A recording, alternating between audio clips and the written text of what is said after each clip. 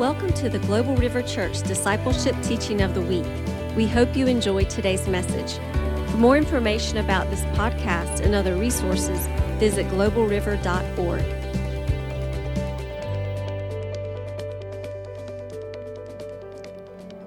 Jesus told his disciples that there was no greater love than one would lay down his life for his friends. And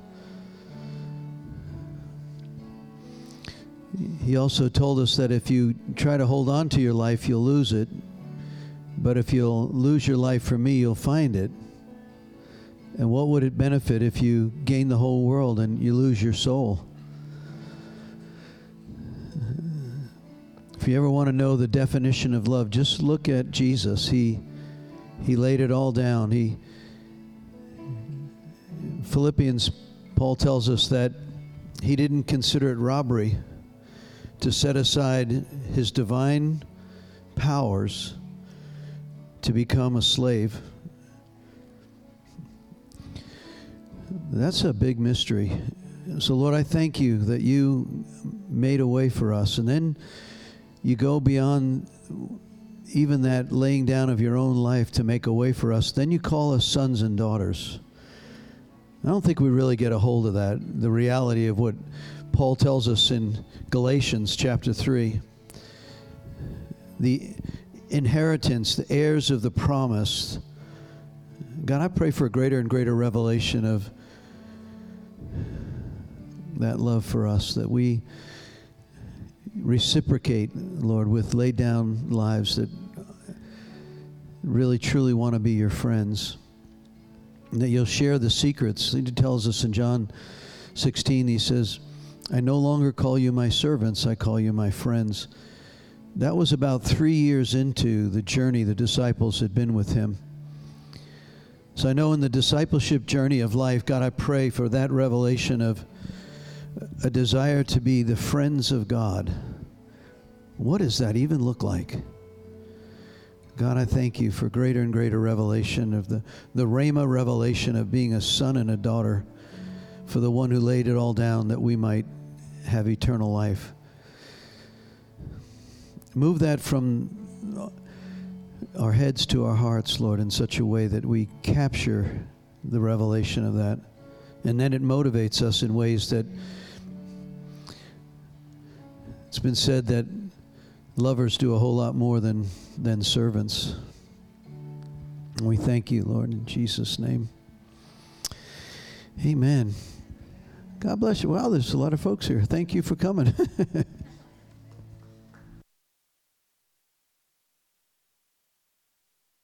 Thank you, ladies.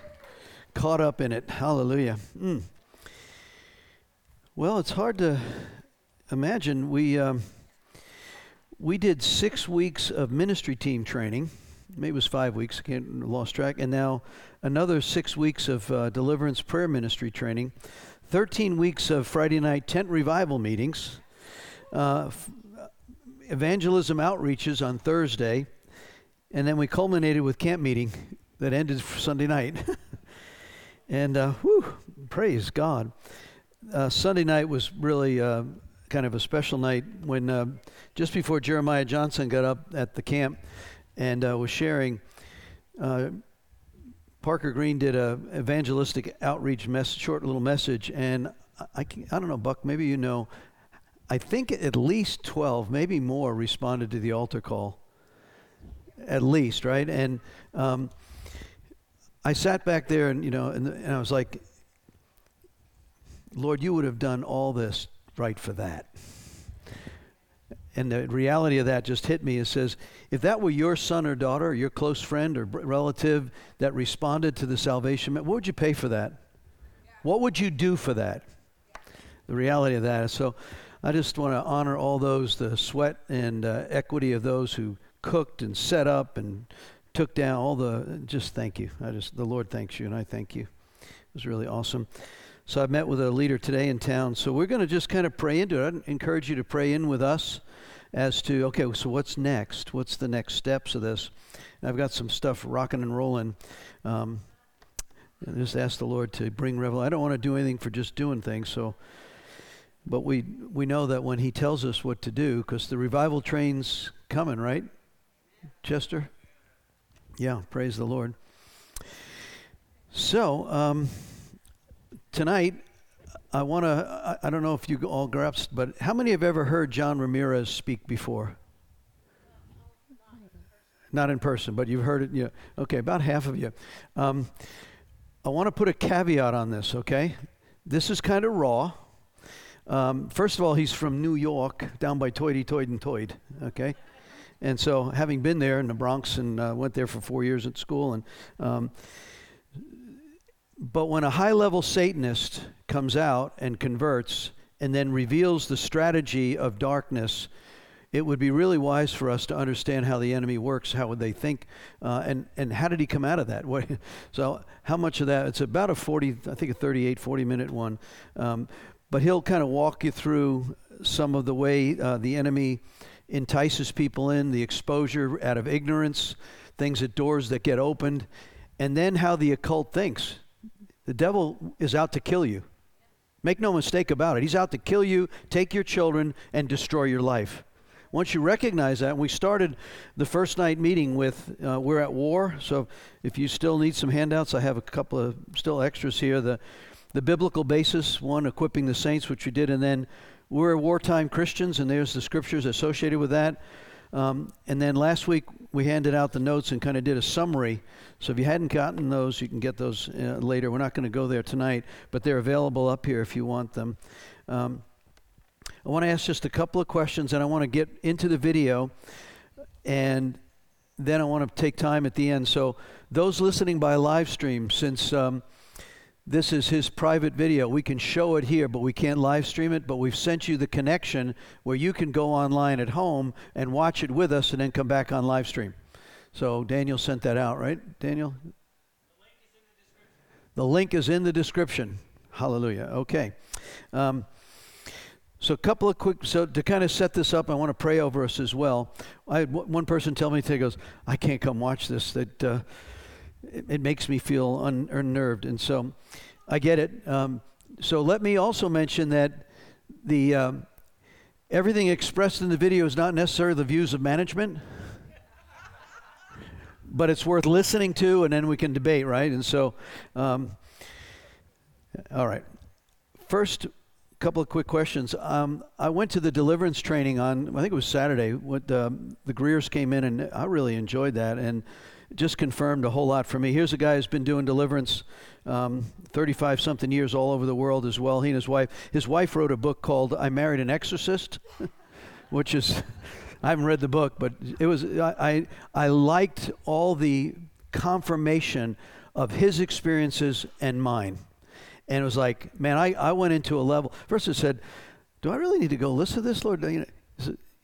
He was quiet, and I said, yes, I do. And I really, really enjoyed it. And it did something to me about the affirmation of the war we're in and also the power that we've been given. And so I want to ask a couple of questions before we get started, which help set the confirmation of you don't need to be afraid. You don't need to be disturbed, even though it is disturbing when you hear how Satanists actually project to go murder people. And if you've ever listened how Anton LaVey died, the head of the Satanist church, interesting scripture of the church, and the pastor who was not into deliverance ministry, who had a person come that was actually being groomed as a daughter of a bride of Satan, and how he died that night during astral projection, how the church prayed and the intercessor. It's a riveting. He goes, let me tell you the real story. I was there, and he goes back months and months in advance of the setup and how it all came about. And you need to recognize this is a real war. And we can be nice, what do we call, where's Lisa? Nice church ladies, sweet little church ladies, or nice, we should be, all that. But you need to recognize there is a war side of us that you need to stand in the gap. Yep. And when your family gets attacked, you need to stand in the gap. Last night, when I got my daughter and son-in-law and the 4 kids were up at a campsite outside of Blowing Rock, and we were farm sitting for all the animals, my wife and I, So we get this call that says Laura's on her way to the emergency room in Lenoir County, up there. I guess it's called Lenoir. And so they diagnosed her. She has a rash, high fever, neck. It says, we think she has spinal meningitis. So I said, first of all, if you know anything about that, that can be deadly within 24 hours. And so we got on the war zone, got on the phone with Miss Addie, and Pat put it out, and I appreciate those who are on that connection, and we started praying. And at 12:45, Miss Addie texts me and says, you know how Miss Addie is, and we were standing on the wall. When it gets that close, there's a time when the sword has to come out, and you're not going to touch what is mine. And then at 2:30 in the morning, they did a spinal tap, and they said no meningitis. Looks like Rocky Mountain spotted fever, and they put her on doxycycline. The point of all that is, this is a war, and there's a point when it's really close. If it's family or people that are really, there's a part of you that you walk through the, what do I do now? How do I stand? You know, being an intercessor for others is one thing. Being an intercessor for those that are in close family, there's something that rises up. And we need to recognize that there is a war that is on, that the enemy he has come to kill, steal, and destroy. But we can stand. Now, you can back down out of fear, and we can never do that. So a couple of scriptures. What I want to ask you, the question is, what is the criteria for doing deliverance? What is required of you to do deliverance? Say it again. That's the desire, the output. But what's what qualifies you? Born again, and what else? Holy Spirit. Let me put these two together. If you're born again and you have faith predominantly in what Jesus said, the Word, you're qualified. Remember, it's not a gift, right? It's not a gift that's given. You look at the gifts that are, and we've covered these. It's not a gift. In fact, you're all required to do deliverance, right? First session we ever did, Mark 16. These are the signs, right? Go into all the world, make disciples of all men. And then it goes on and says, these will be the signs of them that believe. And the first one is cast out demons. So if you're sitting there saying, that's not my call. Yes, it is. It's actually your commission. And so you don't really have a choice. You can choose not to fight. And usually that's based upon either fear or lack of understanding, or I guess the lack of training. I don't know. But so qualification is, if you're a born again believer and you have faith, give me one example, scripture, you don't have to tell me the quote, we'll go there, where they didn't have what they needed to be able to do deliverance. The disciples, where? The young boy, Mark chapter 9, right? And so let me have you turn here. Turn with me to this scripture. Let's look at, instead of Mark 9, let's go to Matthew 17, the account in Matthew of this. In Matthew 17, and we've covered this. I just want to hammer it again because it's not an encouragement by Jesus to his disciples, right? So in Matthew 17, look at, let's begin. Verse 14 says, Matthew 17:14, New Living Translation says, at the foot of the mountain, a large crowd was waiting for them. A man came and knelt before Jesus and said, Lord, have mercy on my son. He's had seizures and suffers terribly. He often falls in the fire and into the water. So I brought him to your disciples, but they couldn't heal him. So he has an infirmity, right? He's being tormented. It's actually a destructive spirit that's operating, tries to drown him. Actually, another translation says in Mark 9, tries to drown him, turn him, throw him in the fire. Can you imagine the torment that this father's got to do? He's got a son that he's got to watch. He's going to either fall in the water and drown, or he's going to jump in a fire. So he's a tormenting spirit that is on him. So you, as a parent, you'd imagine, let me bring my child somewhere that somebody can help me, please. And we sometimes have them come here with that. It says, bring the boy to me. But his response in verse 17 is, you faithless and corrupt people. He calls them faithless and perverse in Mark chapter 9. So here's his disciples. He says, you're faithless, you're corrupt, or you're perverse. And wow, that's strong language. And so he goes on and says, bring the boy to me. Then Jesus rebukes the demon in the boy, and it leaves him. And from that moment on, the boy was well. Afterwards, the disciples asked privately, why couldn't we cast out the demon? Jesus responds, you didn't have enough faith. So faithlessness, and this is a big deal. Faith matters. When he says, when I come back, will I find faith in the earth? Because when everything starts going in a handbasket here, right, and people are falling away from faith, it says the love of many will grow cold, sin will be rampant everywhere, they'll be turning away everywhere. When that starts happening, when you start taking away people's goodies and their comfort levels and all of that, where's God? So in the midst of that, it's going to be a challenge, and that's why he says, when I can return, will I find faith? So faithlessness is part of the reason why people do not do deliverance. Either I don't have faith that I can do it. You have been given all the authority, and the devil cannot hurt you. Now, he wants to, and you're going to see this in this video. One of the reasons John Ramirez converted was when Satan, when he tried to kill a spirit-filled woman, and when he was unable, even after fasting and going all different levels of darkness, conjuring up spiritual dimension against this woman, he could not do it. Has an encounter with Satan and says, why? And he says, we can't touch them. I want to tell you, I've never been hurt. They can't touch you. People that go with us who follow and even though we engage with high levels of darkness in very spiritually dark regions of the world, we have not been hurt. Because this scripture is really real. And either you and I believe it, or we might as well go play golf. I don't play golf, but do something, right? So turn with me. I know we've read the scripture, but I want you to hear it again. Turn with me to Luke's Gospel in chapter 10. So we're dispelling the myth that says it's not my responsibility to do deliverance. Yes, it is. What do you require? Be a believer and have faith. Believe the word. Believe the word. You believe it for salvation, believe it for the rest of the story. And then he goes on, he says, so he sends out 72 disciples, 2 by 2. Are these perfect disciples? We know nothing about the 72.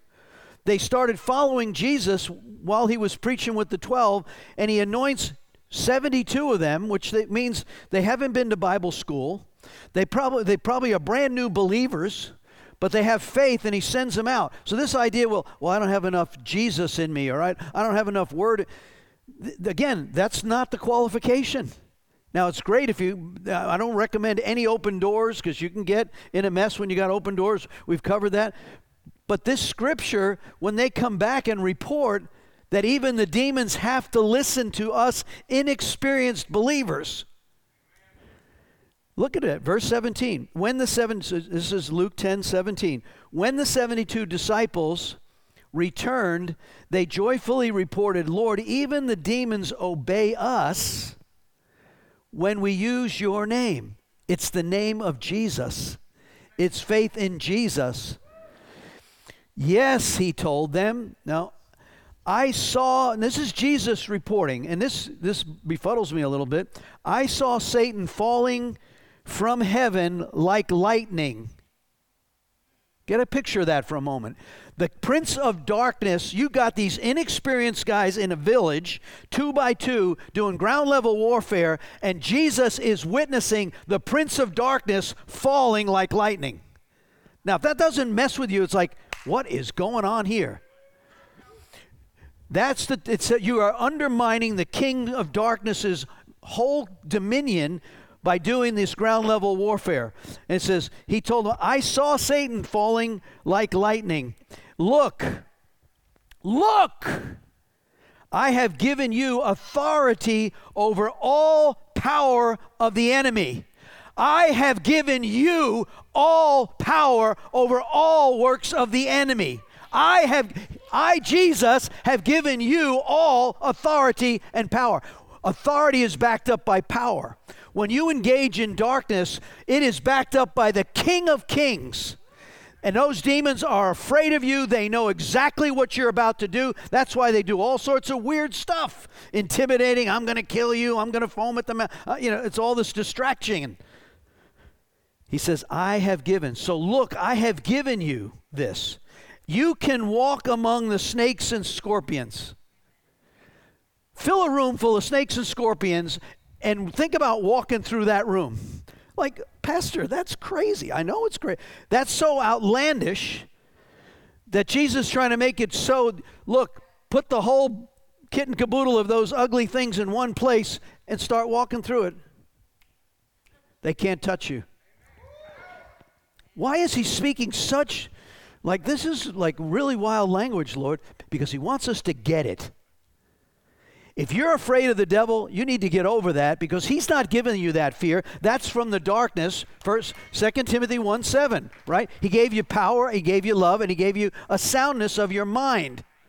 So you can get your head around this, you can get your love in it, you can get the power in it, and it's there. And so anytime you're intimidated by darkness, you need to ask the Lord why, and then get over it and say, look, it is not about me. It's about him. And so, I've given you all power. You can walk among the snakes and scorpions and crush them. Romans 16, the God of peace will soon crush Satan under your feet. Not his feet, your feet. These are scriptures that when I've been in some places like, Lord, I sure hope we live tomorrow, I remember being in Tanzania, and it's like, I'm in this hut, and there's a guy with a 12-gauge shotgun outside because the villagers had been raiding, and they were afraid that they might come and target me, and they decided because I was the leader, they would give me my own little hut, which, oh, great. Now I'm in my hut by myself with some guy I don't even know with a gun outside my door so that I don't get robbed or killed at night. That's comforting. And the next morning, I'm supposed to get up and go with Leif Hetland, Jack Taylor, and several other pastors and meet in Moshi Town and stand up and declare the kingdom of God over the satanic realms of darkness in Africa. That's a crazy. When Leif told me that, I said, Leif, man, I rehearsed these scriptures that night. I'm telling you, there was darkness in my room of intimidation, trying to oppress me with fear. And I finally said, Lord, I started reading these scriptures again, and the Lord said, do you believe me? Or is this just nice sermon material? And I got a hold of that, and I went to bed, and I slept like a baby. And the next night, the people that were with us, they'll testify, we have never had such encounters with darkness of people manifesting that and being set free. And so I'm not telling you something I have not witnessed myself or gone through. But what I'm encouraging you to do is you need to get a hold of this and recognize, because there's a season and a time coming in this realm that we're going to have to stand. And the lines are already being drawn. Right? So Jeremiah Johnson's message about the 3 churches Sunday night was the Lord's church is called the surrendered church. And I want us to be the surrendered church. We have surrendered to him, that he can do whatever he wants and we'll follow him. So I don't want us to be faithless, corrupt, or perverse, or any of those other ugly languages, right?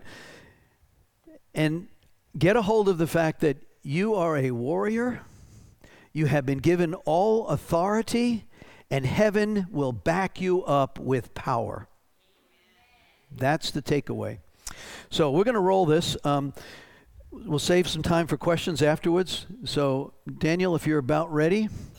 So we're going to go offline for those that are listening by live stream. I encourage you to look at the link that's there and then join back up with us in about 40 minutes or so. So just kind of capture with the moments, listen to what it is, and again, eat the meat and spit out the bones. Okay? So, how many had this kind of sick feeling for a little while about how dark that was? Right? When you hear the strategy of the darkness and how people give themselves over to that, some by ignorance and some by choice.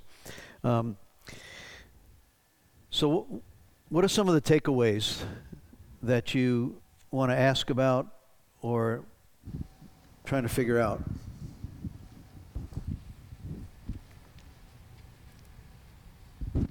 Well, I'm actually encouraged it's just amazing at how everything, all of the like the Trinity and the fasting, and even speaking in tongues under Christianity, it's like the ideas are stolen by by the demonic forces. It's like there's no creativity, and it's really encouraging to increase the amount of fasting, to increase the prayers, to see how they dedicate their whole nights to doing their rituals and learning about the principalities. So it's really encouraging that we've got to to increase our time with God, and to be able then to counter this. Yeah. What I love about the difference between the lukewarm Christian versus the Spirit-filled Christian who has the relationship, they're the ones that were protected. And so that ought to drive us into a place of, wow, cover us, Lord, right? I can just share to bear witness. I had worked for years in a hospital, and there was a girl that worked with me, and she absolutely hated me. And I didn't do anything, Long story short, she was a witch, called herself a white witch, thought she was good. But she got saved. And she came back to work, and she said, "Lisa, you never did anything to be mean to me, and I hated you." And I said, "Well, that was just the devil in you hating Christ in me. That's just how it works." But she was very willing and hungry. And she said the same thing. When I started teaching her about baptizing the Holy Spirit in tongues, she said, "Oh yeah, I had my prayer language in witchcraft." So she had that. And she always, if she gave anything away, she attached a spirit to it on purpose. So it's not to be afraid of that. It's like I buy a lot of things from secondhand stores, but now I'm cognizant of it, and I bless it for the kingdom. Just to be safe. Yeah. But yeah, so it's bearing witness to what he is saying. So in the natural, there was this anger, hatred, was a spirit background, and then she shared with you later that I hated you for what was in you. Right. It was the Christ in you. Yeah. Yeah. But she was so easy to teach because she already understood the negative spiritual aspect. And one interesting thing she said one time, she said, "One of the hardest things for me since I've been saved is how quiet it is." I said, "What do you mean?" She said, "Well, at night, I would leave out cinnamon, sugar, and other spices for my familiar spirits to come and get them, and they would clamor in the kitchen. But now that I'm saved, it's quiet." Nice. I think the revelation is, I think I might have shared this one night when years ago when the first Harry Potter movie was coming out. I just, Deuteronomy 18:10 says you better have nothing to do with that. It's an abomination. Any form of sorcery, witchcraft, omens, medium psychics, necromancing. So I just decided on a Saturday morning I was going to show a video of exposing this as just another. In fact, it was called Harry Potter Witchcraft Repackaged. And we had probably 35, mostly women that had come in on a Saturday morning. And I showed the video of it, and I got some pushback with, "Pastor, you're a little out there. What about Cinderella? Aren't you getting a little wound up here, too radical in this?" I said, "No, I don't think so." And there was a woman sitting in the very, very back. I don't know who she was. And she goes, "Pastor, can I speak?" Goes, "I was a witch. I've come out of this. Y'all better listen to what he's saying, because if your children go and click on that site, it'll take you right to the Wiccan sites. And they'll get snapped in this thing, and that's part of the strategy." So we're so sometimes naive. When you listen to their strategy, going into the clubs, projecting stuff, calling down the demonic presence, that's why when we go about our day in business, we should be praying in the Spirit, taking authority over darkness in these areas, praying over the region. We know there's principalities. You look at the book of Daniel, right? In the battle, when Daniel starts his prayer life to pray for his country, his nation, while he's in Babylon, we know he prayed 21 days. And the first response is, we heard your prayer. We've been trying to get through, and we've been battling the principalities, and I've got to return because the prince of over Persia is here, and I've got to return, and then we're going to engage the prince over Greece. So the thought that America, United States, doesn't have principalities and powers over this region, the religious spirit over this region, and the enemy that's trying to come in here with all kinds of perversion, drug addiction, sex trafficking, that's agreement by darkness and demonic presence that's trying to destroy the city. And we're in this battleground for revival. And so if we're sitting on our laurels watching Netflix and the enemy's out doing his stuff, we ought to wake up. I mean, come on. Yeah. He doesn't take vacation. That's right. Candace? That makes me concerned about new Christians that don't know this. They're an open vessel, right? Yeah. If we're not praying and interceding and ministering to them, they can be snatched away so easily. I remember my father, he had an operation, and afterwards he accepted the Lord. He's told me after I sent a tract to him, and I prayed, and I couldn't be with him, but he said, don't worry, I'm going to be leaving soon. And I asked someone to pray for him, and a nurse prayed for him, saying, oh, you a Christian? He says, I am now. But the thing is, he died after that. I expected to see him again. Well, but you know where he's at, right? The divine appointment. He had a blood clot. And I said, well, was that God's will for him to have a blood clot and die so suddenly after he accepted the Lord? I said, maybe that was the enemy who got in there. I don't know. No, the mystery, but the mystery of that is he was saved. Yes. Right. I don't know about the baptism and any of that. I wasn't able to share him with him because he said, he said. You got a comment on that? No. You have a comment on that? Okay. Yeah, I've got a comment on that. I mean, I understand that new Christians, they're like with me, there's a lot of growth that needs to happen to reach the level of maturity that Apostle Tom has. Well, no, all of us are in that growth period. We're all growing. But we can't forget that that saying yes to Jesus, praying that sinner's prayer, it's an instantaneous, you're immediately getting the Holy Spirit, and that power immediately. Like, it's not something that you have to work on, like that happens instantaneously. The heart and the emotions, yes, you've got to do the prayer ministry for. Yeah, and I think the what we read out of Luke's Gospel, chapter 10, right, where the 72, these are not experienced folks that have been walking with Jesus like he's discipling the other 12. And so they're relatively brand new, but they're commissioned, they're believers, and they're sent on their mission, and they said yes. And they are taken back by, we have authority. Jesus confirms that. You don't know how much authority you got. And so that ought to be a comfort to it. But we want to preach the whole gospel.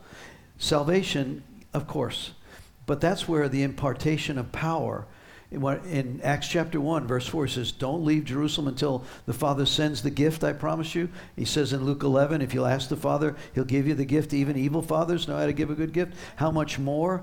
So when we preach the fullness of the gospel, salvation is one. That's why when we started this in ministry team training, salvation model, yes, but don't leave this without the impartation of Holy Spirit power. Have them pray, Father, give me the presence, right? Because that's the marker. Now, you're born again, and I don't know, well, is this one saved? And now, we know from the warlocks, and this is not the only guy I've heard that we can't touch them. I've had them come and say, we can't touch you. You're right, you can. So, Andrew? I know going to Columbia, my wife being from Columbia, I think I shared the story with you a couple weeks ago that when I was down there maybe 10, 12 years ago, we were down there, and on the main line, they only have 2 stations that report the news, and it's all pretty serious. And here they are reporting from a village, and the police, they're saying, we had witchcraft in this community, the witch doctors, and they showed the police pulling the witch doctors out and taking away. And then the Catholic priest, interviewed the Catholic priest. He goes, we don't know what to do with this. And so I recorded, I have it recorded somewhere because they played it again on the nightly news. And so they list that as credible news. Where here it would just be laughed off that it's not real. They know it's real down there. And then there was another instance in Cali, Colombia, where my wife saw, they had on Mainline News, where the police went into a warehouse and busted because they got a tip, and they had pictures of all the pastors in this warehouse, abandoned warehouse, where they were doing rituals with their pictures and trying to do whatever. And so once again, but the church was praying and but the church, interceding. go ahead. You know, we do seriously prayer over there, definitely. You know, sometimes we feel guilty over here because sometimes we put food, you know, picnics, back clothes, or everything. But I remember over there, we were in a warfare with the drug cartels. Intercession and fasting was part of our daily lives, you know.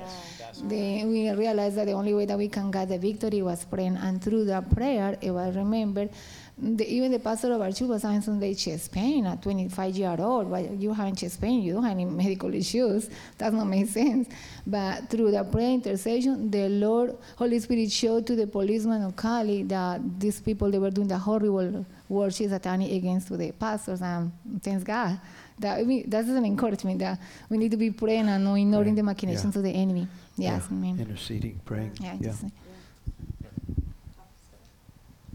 I've got a couple of questions and a comment, but I couldn't understand him when he went in that store, and the first figures that he was pointing out, I think they were in white, were they like saints, or does anybody know who they were that he was saying they attached spirits to these? Obviously, the idols from all, they had Santeria, you had some of the Catholic idols, and there were different.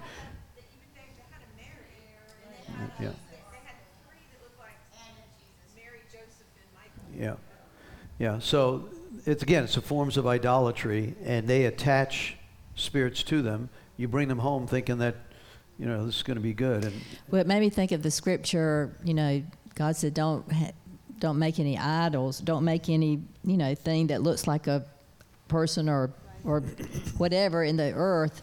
And then of course, it says, "And worship." And we've always taken, and it's not okay to do it if you're going to worship it, but that's made me think, well, maybe we really shouldn't be even having that, because some people are going to mistakenly be worshiping it. But anyway, but it also, I mean, it makes me so interested in, I wonder if this man has any teaching on what can churches do to really bring down the principality over their region. well, I mean, I know we know a lot of stuff, but I was just, you know, totally. Strategically, first of all, do you want to comment on that, Bishop? Okay. So, I mean, this is very powerful. Coming from Africa, and to comment on some of the things that John Ramirez talked about, the revelation of this realm of darkness is growing in America, and I thank God for that. But I grew up with that. I mean, I grew up as a little boy. The conversation is there that witches exist, witchcraft exists. I remember my oldest brother, my dad went to the village and they gave him some food and came to the house. Long story short, my brother was like the second dad in the house, so whatever he says goes. So that night, we were waiting to watch a TV show. You know, in Africa, some African nations, we don't have power all the time. So we were praying that there will be power so that we can watch the TV show. So at 11, the power came and we were all excited. So we turned on the TV to watch the show. The show was starting. My brother said, "Go and bring the meat that Daddy brought from the village." And of course, my mom was there, and my mom said, "Okay, fine." So he started heating the food, and right in front of my eyes, I saw my brother's eyes roll back in the socket. His teeth clamped up, and he was dying. Our neighbor, who is a spirit-filled believer, we hear him pray all the time.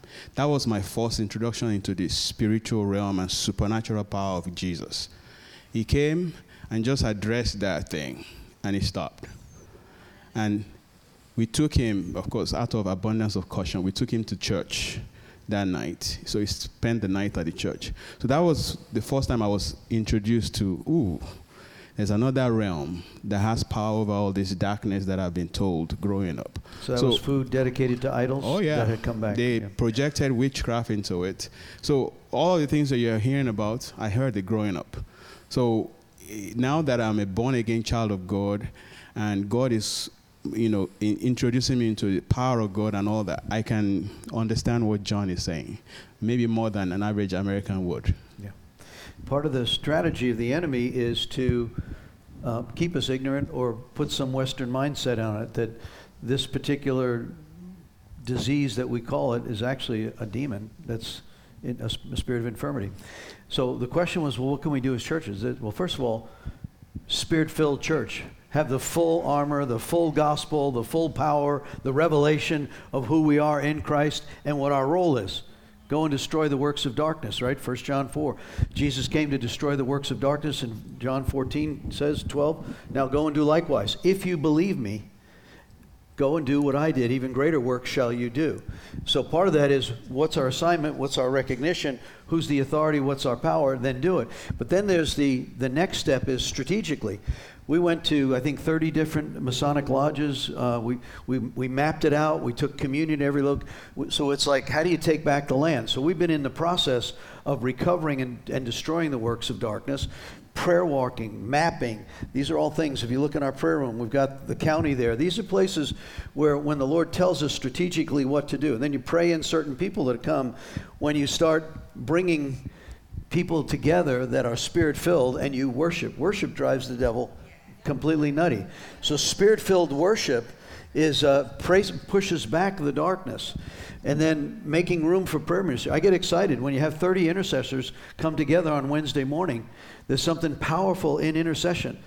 I said, we'll know revival breaks out when there's more people in the intercession meeting than there is on the Sunday morning meeting. Then we'll know they're getting it. They got it. This is that place where we stand in the gap. And so part of that is revelation of the word, and obviously you guys are the hungry ones. That's why you've been coming, to understand how do we fight this thing. But recognizing what your authority is. The main thing, I want to cut you free from all this, but from anything that would try to mess with you at all. The main thing I wanted you to see is, here's somebody who went into probably the deepest level of darkness, and God in his grace pulled him out for a purpose. Why? Because we need people. When we do ministry for the women who've been trafficked, and they come in and they tell us, this is what this world is about. Or we have someone who comes out of the perversion lifestyle, and now they are actively advocates of truth. God is raising up people from all of these different realms, because why?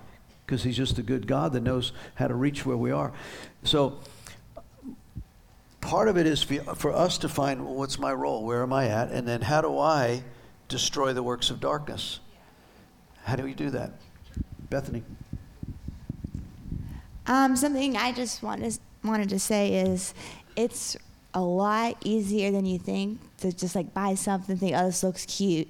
Because just the beginning of this month, I came back from Nicaragua, and from a street vendor, there was a cute bracelet. And I was like, all right, it's $2. They said $3, I negotiated $2, and I was like, all right, I got it. Just this weekend, someone looked at the kind of the red of it, like, oh, that's demonic. I was like, no, it's a cute souvenir, it's fine. And then another person came up with the charm, and they said, okay, that actually stands for something demonic.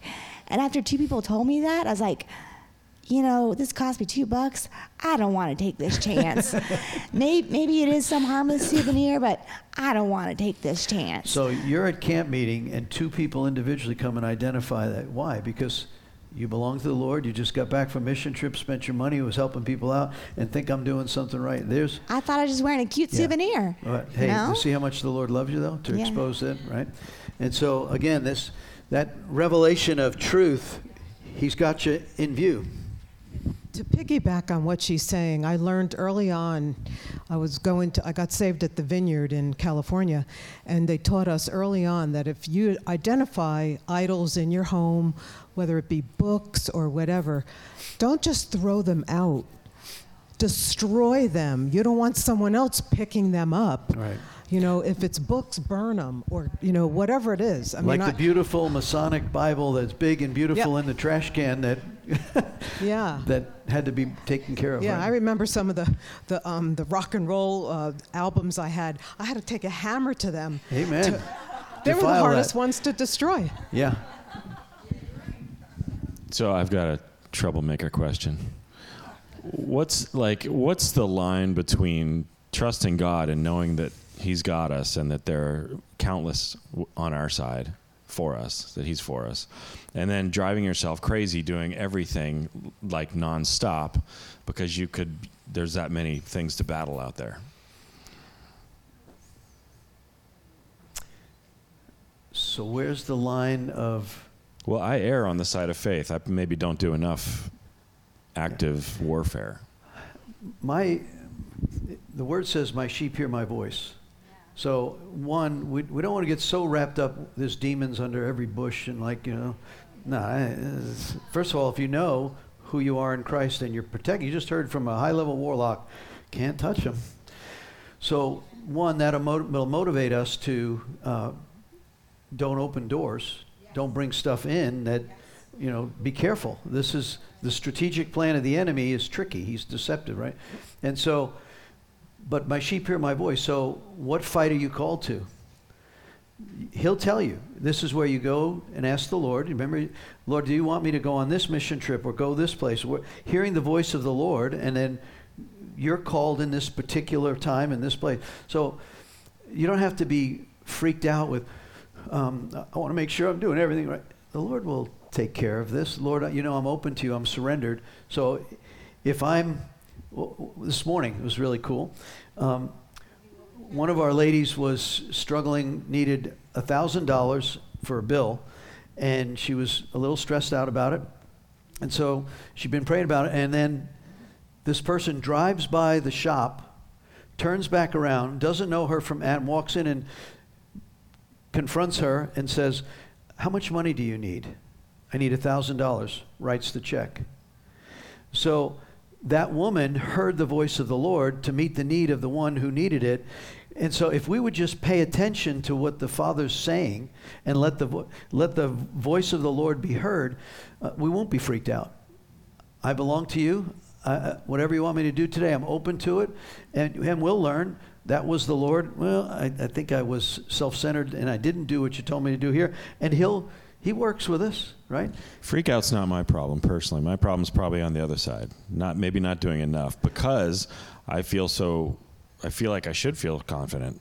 I think I'm aware of that, and I've studied stuff like this before. And so then you ask the Lord, I don't want to be complacent and so secure that I miss my assignments, right? That's good. Okay.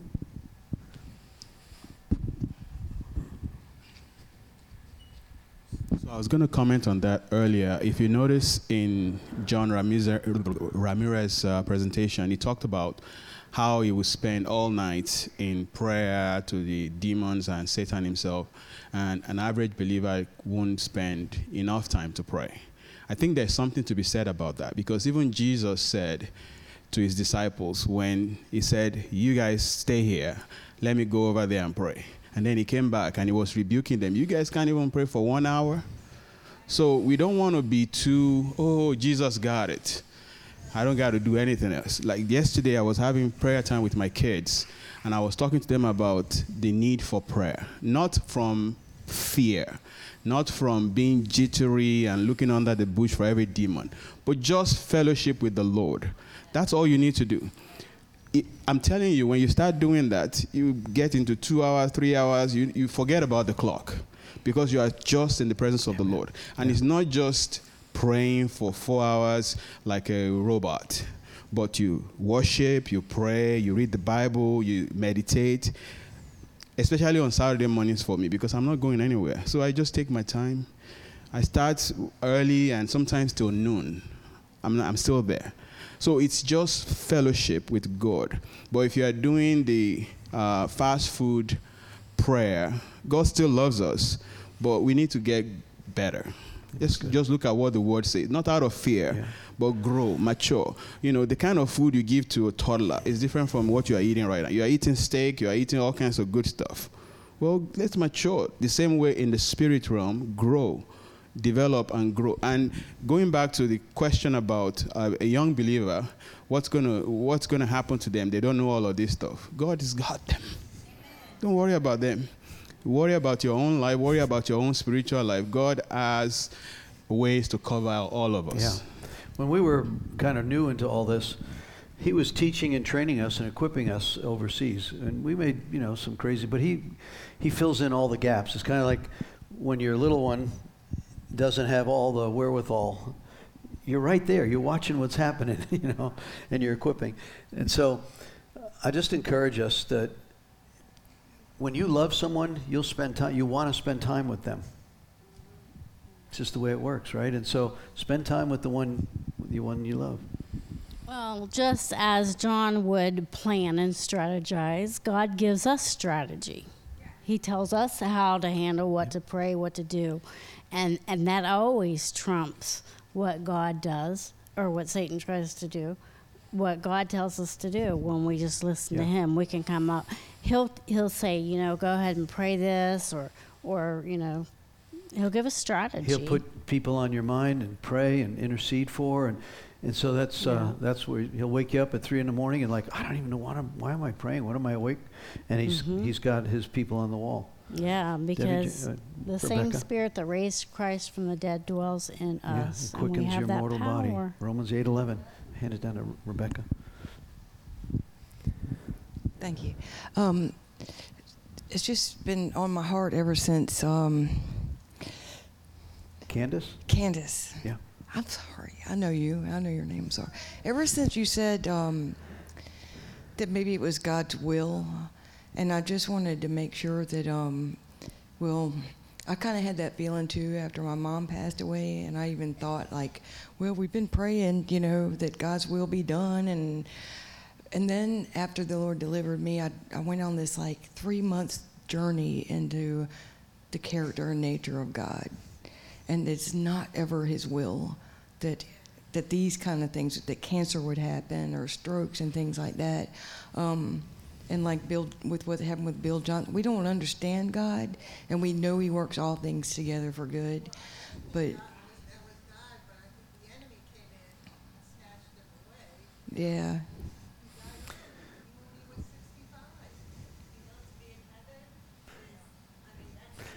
Yeah. Yeah, and He's not finished working out all the things that He's going to do with His story. I know that about the Lord.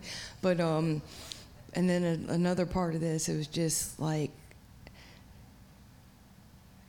my gosh, He's so amazing. It's the goodness and the nature of God, but also when Jesus said, "It is finished," when He said tetelestai, if you know the magnitude of what that means, and it's not about us, but when we do come to Him, and just the power of His name. So we definitely don't have to be afraid of.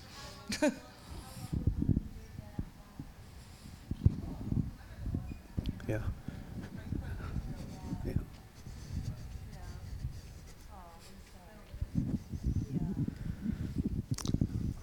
One of the things that I tried to learn a long time ago is the more light I have, the less darkness I have to worry about. And I was taught by Ann White many years ago that she said, Chester, and she's the one that told me about the way the government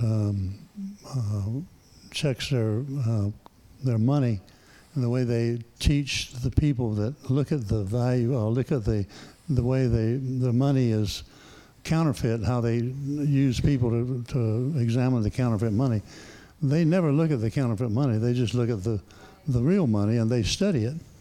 And the more they study the real money, the less they have problems with the counterfeit, because they know the real money so well that they don't have any problem with the counterfeit. Yeah. So I think that's true with us spiritually. I think that's true with the Word of God. The more we understand the Word of God, and the more that we focus on our time with the Lord, the less we have to worry about darkness.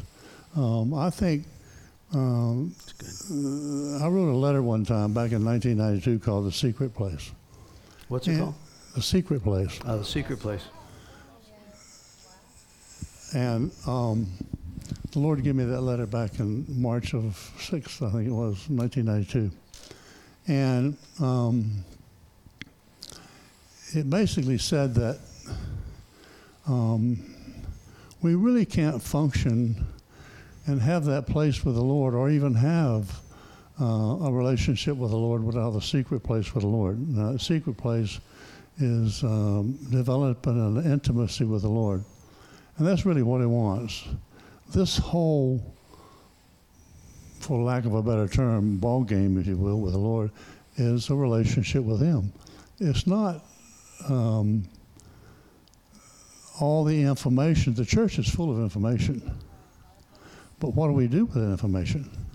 Good. If it's not turning us into a relationship, what value is it? He wants a relationship with each of us. Yeah.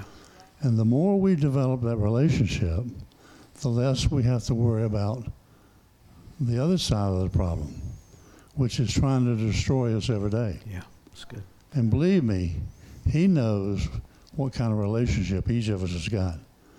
And so we need to be developing our intimacy with the Lord more and more every day. That's good. And the less we'll have to worry about the demonic side. Yeah, the truth shall set you free, right? So knowing the truth is awesome. And if you love someone, you'll spend time with them. I may kind of twist this a little bit, but what Deanne said is about the Lord gives you strategy.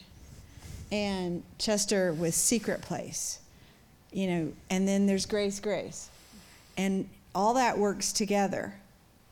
But we can't be ignorant of the fact, at least for me, I have encountered not one, but 2 demonically possessed Satanists recently that don't care for me.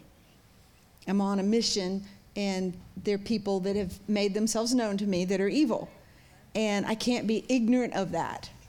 And so I spend time in this secret place. And even one day out at the tent, I knew I needed to go worship, but my body was just like, I think I want to sit in a chair instead.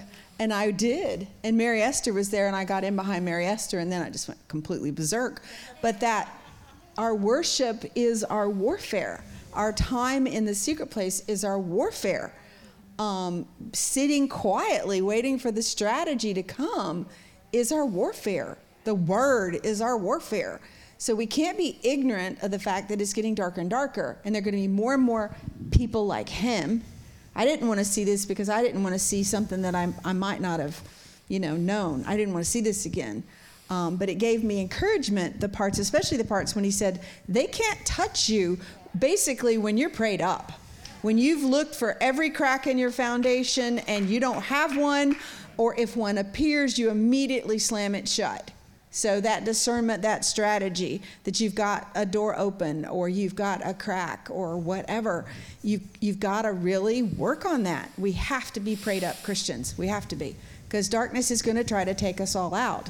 And Jesus wins as long as we're inviting him in. That's good. Excellent. There was one comment this week. Someone said last week when we were doing the story sheet on how you kind of log things out and what's the story behind, what's the spirit behind what you're hearing. One is, why do you cut people free or ask them about Native American heritage? Did you see the Native American statues in there? The reason, it's never to cut someone free from their legitimate inheritance or where they've come from, right? God puts us in family groups. This is where we've come from. But we know that there could be darkness associated with it. My grandfather was a Mason. So when I ask that question, when if they're animists, and we know that the Native Americans had worshipped the creation rather than the creator. And so we want to cut them free from the ungodly inheritance, whatever that is. And so that's why we ask the question, do you have roots in, what are your roots, right? Well, yeah, roots from communism. Well, let's cut you free from that as well. So the legitimate side, is that? Well, this is crazy. I'm sharing this because 2 people in a row said it, and I know this sounds convenient, but I woke up this morning from a series of dreams that were essentially about the storm clouds gathering and what's getting ready to break out. And as I was waking up out of the dream in that kind of half asleep, half awake state, I clearly heard the Lord say, "The secret place is the key." Well, there's a confirmation. Boom. That'll confirm it. So getting in our secret place. And I don't know any of the other words, and this is probably a worldly song. I don't know who sang it, but what keeps coming to my mind, that song, da da da da, can't touch this, da da da, can't touch this. Yeah, I like that song. So, yeah, we're going to land this thing because the children's ministry will be after me. Sorry, guys. One more thing. There was this story that was told by Kenneth Hagin. They were praying for somebody that was sick, going back to what happened to my dad. Did the devil snatch my dad? And they were praying, everybody was praying, and they were standing just like we do in this church. And then the Lord spoke. He said, everything is going to be all right. So everybody interpreted what was said, that the person will recover and will get well. And then a few hours later, they heard from the hospital that the person passed away. I said, wait a minute. Did we hear God? Did we miss God? Everything is all right. The guy is in heaven. There are times that God will take people because he's an all-seeing God. Because if they stay longer, they might fall away and end up in hell. So God sees what we don't see. So instead of us focused on why did this person, of course, there's going to be grief. We're going to sorrow over a parent or loved one that died. But let's move on with our own race. Let's run our own race. Let's continue with our own race.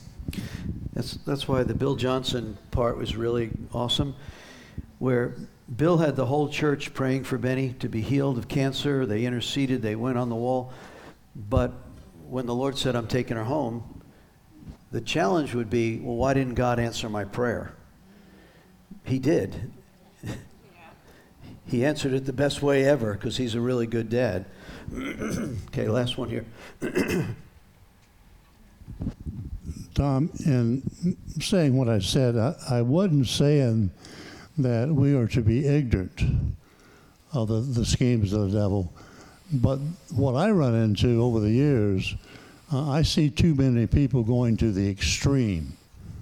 They study the extreme, and they get into trouble. And so that you do not want to do. Yeah, that's wisdom. We recognize the enemy's plans, but we're not going to be all wound up on it. So that's why I was hesitant to show something like this, because not everybody can handle it. So I'm glad you handled it, and let's stand. Going to cut you free from this, and next week we're going to do the fivefold ministry teaching, and we're going to start. It was interesting that it was Robert Henderson who does the Courts of Heaven. When he shared the first night in the tent, he goes, if you're going to move in with God, you better get into the fivefold ministry. It opens up portals, or I think he says it opens doors. I can't remember the exact language, but I'm like, we just scheduled this thing. Yay, God. So we're going to dive in for like 5 or 6 weeks into, is it 6 weeks? Yeah, 6 weeks into what is the fivefold ministry. We'll have a place you can take a test and find out where you kind of fit in the fivefold part of this. And so Lord, I want to thank you for revelation. Not only information, but revelation, the Rhema. Lord, I want to take the sword of the Spirit and cut all of us free. Those listening by live stream, anyone that was disturbed or kind of pulled back the veil with how evil is, how darkness is. But at the same point, Lord, we ask now for wisdom to not be afraid, to know our place, to know that you've got us, that we have authority over darkness, and then, Lord, that we will hear your voice strategically for families, for areas, for regions, for countries.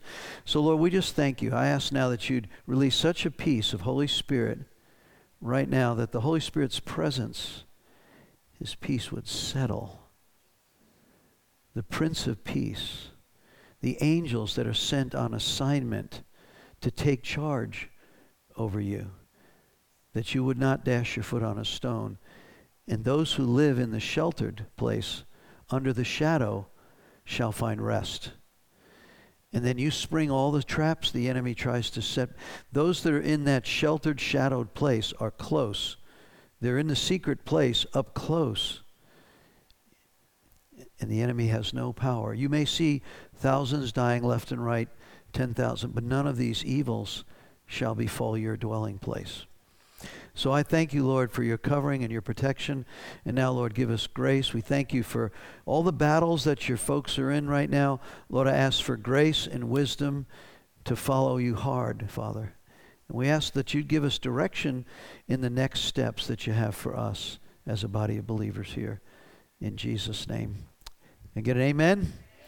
Amen. God bless y'all. Thank you.